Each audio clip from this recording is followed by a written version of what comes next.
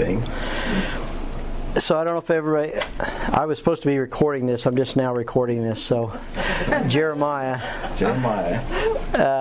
So Jim said that there's a tradition that says that he took the Ark of the Covenant when the temple was being destroyed. He was able to take it out and take it to Ethiopia or Egypt. Yeah, down into Egypt. And there's a lot of serious research that they're trying to find it there. And if they did find it, that would wow. Yeah. But I think it's in heaven, but still. Yeah. So, and even something about in England. Yeah, the Jeremiah stone, they used to christen kings and things that is supposedly from Jeremiah. A Jeremiah stone in England. Yeah. Wow. There's just a lot of weird rumors. Zach, you had a question? Is there a symbol of Babylon in Revelation? Yeah. Yep. Yeah, Jim will teach definitely about that. There's kind of a spiritual Babylon and a physical Babylon or political Babylon, and so some people have even said the Bible is the story of two cities, Jerusalem and Babylon. And so Babylon is a prevalent from Genesis 11, when a guy named Nimrod, he established a kingdom in Babel. He named it Babel. And Babel means confusion. So if you're just babbling, you're not talking plainly, you're confusing people. And so we use this in recovery some, that God's people were taken captive in a place of confusion. And so anyway, we'll definitely hit on Babylon more in the days and weeks to come. So, but let's look at his message, what God told him to do in Jeremiah chapter 1.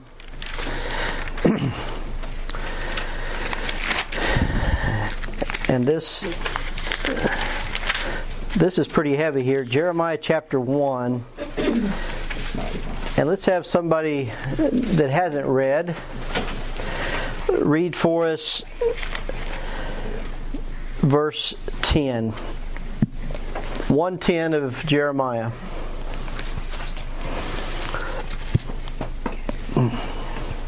Out loud. See, I have this day set thee over the nations and over the kingdoms, to root out and to pull down and to destroy and to throw down, to build and to plant. Wow, so God set him this day over these. So he called him to be a prophet unto the nations, and this is your message over these kingdoms. And I put that on your handout, these 6 things here: to root out, to pull down, to destroy, to throw down, to build, to plant. And just kind of a physical story with me. Some of you know that I lived on a farm till I was 25, and that's when we moved to the city. And one of the farms that I rented, I never owned any land, but I rented up to 400 acres at one time. But one of them was called the Pollen Place. It was a kind of hilly ground, and I think it was 160 acres up there. But one of the things we did every spring is we had a tractor with a loader, and so one of us would drive the tractor and loader just along the hillside, and the other one of us would pick up rocks out of the field. It was just a very rocky soil. And so I look at this verse here. It's like before I could plant, I had to root out some rocks that were, in the field, and that could tear up our equipment. And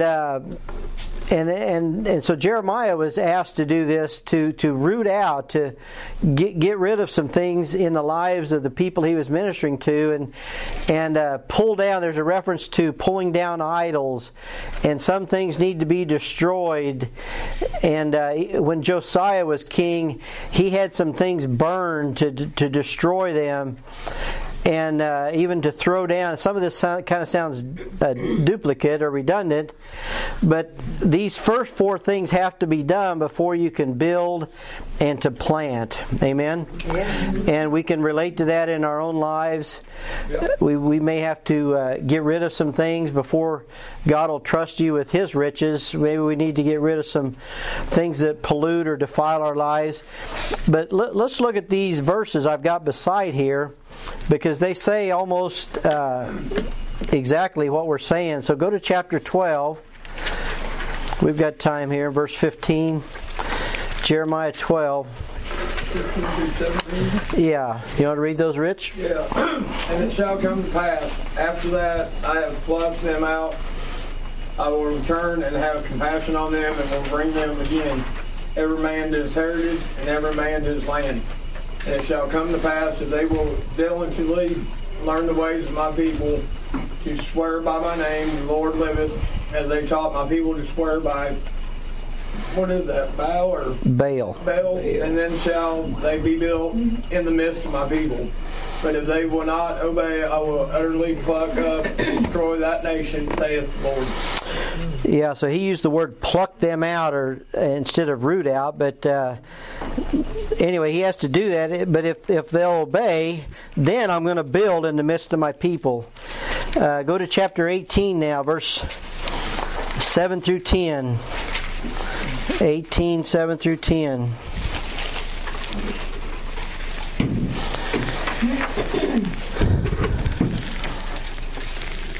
Carol, you got that?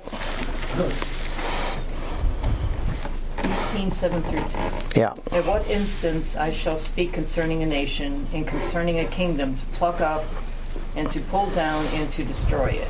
If that nation against whom I have pronounced turn from their evil, I will repent of the evil that I thought to do unto them. And at what instance I shall speak concerning a nation and concerning a kingdom to plant and to build and to plant it.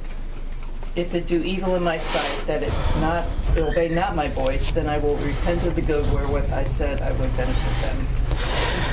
Yeah, so, again, these things are just so true with us. If we'll turn from our evil ways and repent, God will build and He'll plant and use us. Let's go to 44:2 now, chapter 44:2. You guys up here want to read, Susan or Butch? 44:2. Thus saith the Lord of hosts, the God of Israel. He has seen all the evil that I have brought upon Jerusalem, and upon all the cities of Judah. And behold, this day there is desolation, and no man dwelleth therein. Yeah, so there's the desolation that a lot of Jerusalem was destroyed, and that's one thing that Christ says about the temple. He says that not one stone will be left upon another of the temple, and historically that was true. The things I've read or heard is that when Titus of Rome destroyed the temple, because they burned it with fire, a lot of the gold melted down into the stones, and they took one stone apart from another just to get all the gold. So his prophecy literally was fulfilled in the destruction of the second temple. But this is the first temple that this is Solomon's temple that's being destroyed here that Brother Butch just read about. And now over at back to 31:28. Who's got that to throw down? And it shall come to pass that like as I have watched over them to pluck up and break down and throw down and destroy and to afflict, so I will watch over them to build and to plant, saith the Lord. Yeah, so it says almost the same thing as it does in chapter. So Jeremiah told him exactly what God told him to tell him, didn't he? About to go down, huh? 45:4. 45:4.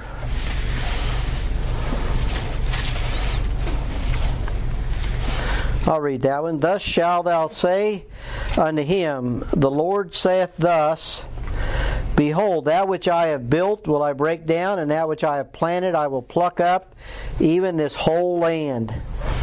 So the Lord's talking there about the people He had built. And then 42:10 about planting. We'll read this. 42:10.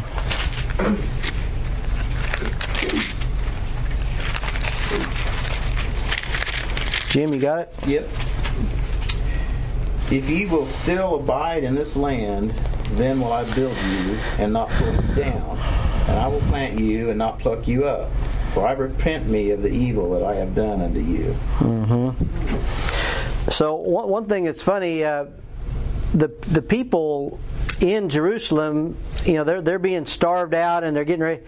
And Jeremiah is telling them to stay there and let the Babylonians capture you, and don't fight them and don't run away. He's saying stay there because God's going to deliver you to the enemy, but then He'll restore you later on. So anyway, that's a little bit of the message there. And I wrote to you on letter C on your handout, Jeremiah's messages were unwelcome and brought many enemies and persecutions. And so, 2 Timothy says, yea, and all that will live godly in Christ Jesus shall suffer persecution. And so Jeremiah was telling the truth to people that didn't want to hear it, and they persecuted. He nearly died more than once in our Bible. And then, as we said, he was stoned to death in Egypt later, as tradition says. But so there's some places where he was persecuted, and we're not going to look all those up, but you can on your own, or we'll get to them when we get there. But so Jeremiah's messages were true for the nations of Israel and Egypt and Babylon. Babylon is the word that goes in your blank on that one. And they're true for ours. So we need to submit and learn from the chastisement of God. And so I gave you a point there. I think this was from your handout, Jim. God corrects and disciplines those He loves. And so we've all experienced that probably, that if you're God's child, He disciplines us and He convicts us. And when we don't turn and we intentionally disobey, He has to apply the rod and take us behind God's woodshed, doesn't He? Yeah. So, and then I put for a teaching point there that Jeremiah's audience is not unlike ours. And so that's where I want to spend the rest of our time together in this 2 Chronicles. If you can find 2 Chronicles, I think this just kind of summarizes the day and age that Jeremiah lived. And you may not know this, but the Hebrew Old Testament, and I don't have one. That'll be a good Christmas present for somebody to get me. Give me a Jewish. Actually, I bought one in Israel. I think I do have one, but it's in Hebrew. I can't read it. I have one if you want. Do you? Yeah, bring it. Let's look at it. But anyway, what I was going to say is 2 Chronicles, I've been told, is the last book of the Jewish Bible. So, is that what you've heard too, or you know? Yeah. So, we're going to read the last from verse 11 through 23 of 2 Chronicles 36. So 2 Chronicles 36, the last book, the last chapter of the Hebrew Old Testament. And verse 11, this Zedekiah, he was one of the last kings of Israel, of the Jews. Zedekiah was 21 years old when he began to reign, and he reigned 11 years in Jerusalem. And he did that which was evil in the sight of the Lord his God, and humbled not himself before Jeremiah the prophet. So there's Jeremiah, that's our guy, speaking from the mouth of the Lord. And he also rebelled against King Nebuchadnezzar. Now, that is the king of Babylon. So I just want everybody to follow with me. So Jeremiah is telling the truth of God to Zedekiah. He wouldn't humble himself. But instead, in verse 13, it says, he, in other words, Zedekiah, rebelled against King Nebuchadnezzar, who had made him swear by God, but he stiffened his neck and hardened his heart from turning unto the Lord God of Israel. So repentance is a matter of our heart. That's that turning. That's what repentance means, is a change of heart, a change of action, which leads to a change of life. Verse 14, moreover, all the chief of the priests and the people transgressed very much after all the abominations of the heathen, and polluted the house of the Lord which he had hallowed in Jerusalem. And the Lord God of their fathers sent to them by his messengers, rising up betimes. What does betimes mean? Anybody know that? Oh man. This is a red, white, and blue Hershey's. What does betimes mean? Early. Early. What I think it means is many times, like, doesn't it? Maybe I'm wrong. I'd have to look it up. I have to just right before. Huh. Repeatedly.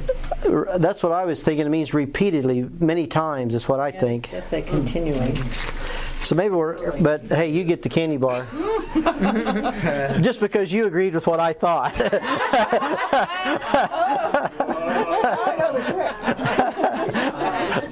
Just say what the teacher said. Well, there's something for future study. It may be both. Oh, I know, like that's right. It says before the usual or expected time. It'd be the 1828. What we need. Sometimes on a occasion. What it Proverbs? What do you say? We need an 1828. Yeah. Okay. Well, The reason I'm thinking it's betimes is Proverbs says that chasten your child betimes, but I'm thinking it means multiple times. Maybe it's before. In the New International Version, it says repeatedly. Okay. Pam might need a candy bar. That's a good one. Man. Don't over betime your child. Pam and Pat needed something too back there. There you go. listen, I can't catch. So This is the 1828 dictionary. Oh. all right. Here's your Webster's 1828. Betimes, seasonably, in good season or time, before it is late.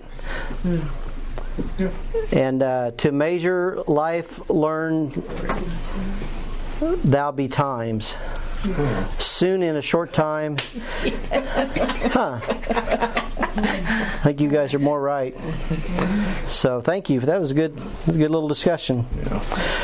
All right, so he sent these rising up betimes, in verse 15, and sending, because he had compassion on his people and on his dwelling place.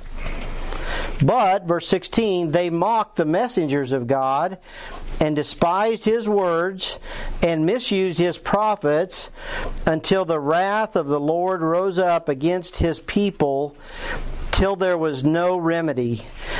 And what I wanted to say there, we all know that God is merciful, He's gracious, He's long-suffering, but if you had to say, when does God throw in the towel, this is when it is when there's no remedy. When there's no more remedy, it's like it's broke, it can't be fixed. So then that's when God says, okay, time out, you're going to captivity till you quit being given to idolatry, till you quit, misusing my prophets, till you do hear my words. And so I think that's true in all of our lives. It's like, man, we can get away with the law, but at some point God says, okay, son, okay, daughter, Yeah. you've disobeyed me long enough. We got to deal with this, right? What are you thinking, Ed? I just wanted to mention real quick, because you talked about the Second Chronicle being the end of the Jewish Old Testament or Jewish Bible, yeah.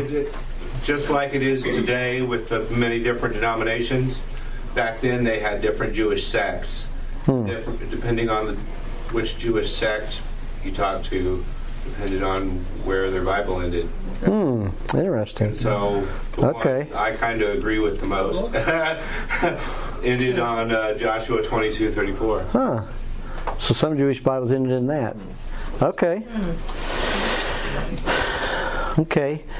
Well, as far as their history and as far as this time with Jeremiah, we've seen that the king of the Jews rebelled, and then God adds some commentary to it. And so in verse 17, because of all that, it says, "Therefore he brought upon them the king of the Chaldees, who slew their young men with the sword in the house of their sanctuary, and had no compassion on," that doesn't sound like God, he has no compassion upon young man or maiden, old man, or him that stooped for age. He gave them all into his hand. In other words, Nebuchadnezzar's hand. Verse 18, "And all the vessels of the house of God, great and small, and the treasures of the house of the Lord, and the treasures of the king and of his princes, all these he brought to Babylon." So, if you can picture on the map, I mean, this whole army of men, they killed a bunch of people, and they took a bunch of people and all these vessels of the house of God back to Babylon with them. In verse 19, it says, "And they burned the house of God, and brake down the wall of Jerusalem, and burned all the palaces thereof with fire, and destroyed all the goodly vessels thereof." And I'll stop there. It says that they burned the house, and they tore down the wall of Jerusalem. When I was in Jerusalem, they had dug down and they had found one of the original walls that King Hezekiah had built, and they dated it. And the way that a lot of these armies work is, as they destroyed, they would build on top of the rubble. It's kind of a conquering sign. They would actually build on top of what. So it was probably 20 feet down or so. So we kind of had to look down in, and they had it marked off, and they had some things on the wall of some dates of when things were built on top of this wall. But it's a huge wall. It's probably, the wall was wider, at least as wide as this room, at least 20, 25, 30 feet wide was this wall that Hezekiah had built. And it was just, rocks in mortar. And so anyway, I can kind of picture this as I read this, that Nebuchadnezzar tore down all that stuff. In verse 20 it says, "And them that had escaped from the sword carried he away to Babylon, where they were servants to him and his sons, until the reign of the kingdom of Persia." And so that just means that after the Babylonian Empire, that the Persians. So whenever the children of Israel returned to Jerusalem, they were under the reign of Cyrus, the king of Persia. And we'll see that here in just a second. So, verse 21, "To fulfill the word of the Lord by the mouth of Jeremiah, until the land had enjoyed," so there's Jeremiah again, "had enjoyed her Sabbaths, for as long as she lay desolate, she kept Sabbaths, to fulfill 70 years." So how long is that? 70. So 70 years. And then the last of this, verse 22.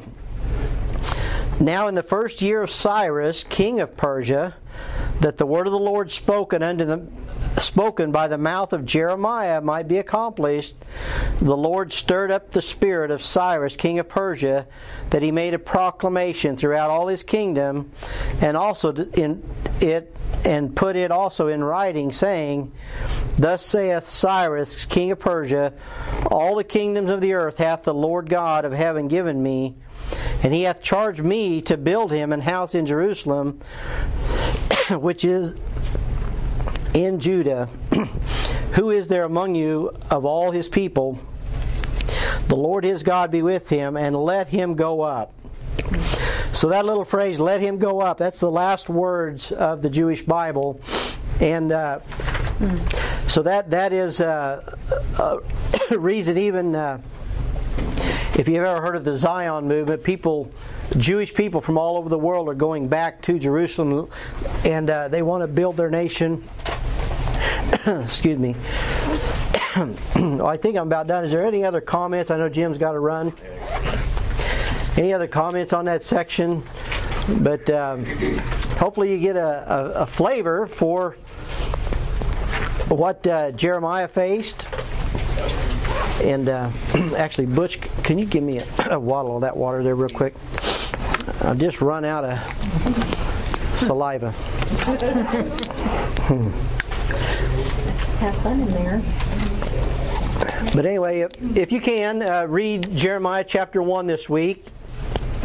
We're gonna kind of go verse by verse through Jeremiah chapter 1, but hopefully that gives you a little bit of a flavor of the book, of the man Jeremiah, and really the destruction of it was really a dark time in their nation. And I think you'll just see a lot of, as I was listening to it, I just see a lot of parallels in our own nation. And so, if there's no other questions, Pat, would you close us in prayer today, brother? And we'll be dismissed. Lord, we come before you today, and as we start this new year out, and as we start this beginning of a new name, new class, Lord, we just, like, as we go through the book of Jeremiah and see all the parallels, Lord, we just ask that you would help us to look at our own heart with some pictures and be able to root out and to throw down the things that don't belong so that you can begin to plant and build up and build us like you want us to be, Lord. We just we pray that you would help us to do that as time gets closer to your coming, Lord. You would speak to us in those ways. You would help us to be committed like Jeremiah was, even in the midst of all the grief and all the struggle, Lord. We pray that you would encourage us and strengthen us and help us to grow together. For it's in Jesus' name we pray. In Jesus' name. Amen. Thank you, guys. We're going to sign off the Facebook here. I think Jim went to teach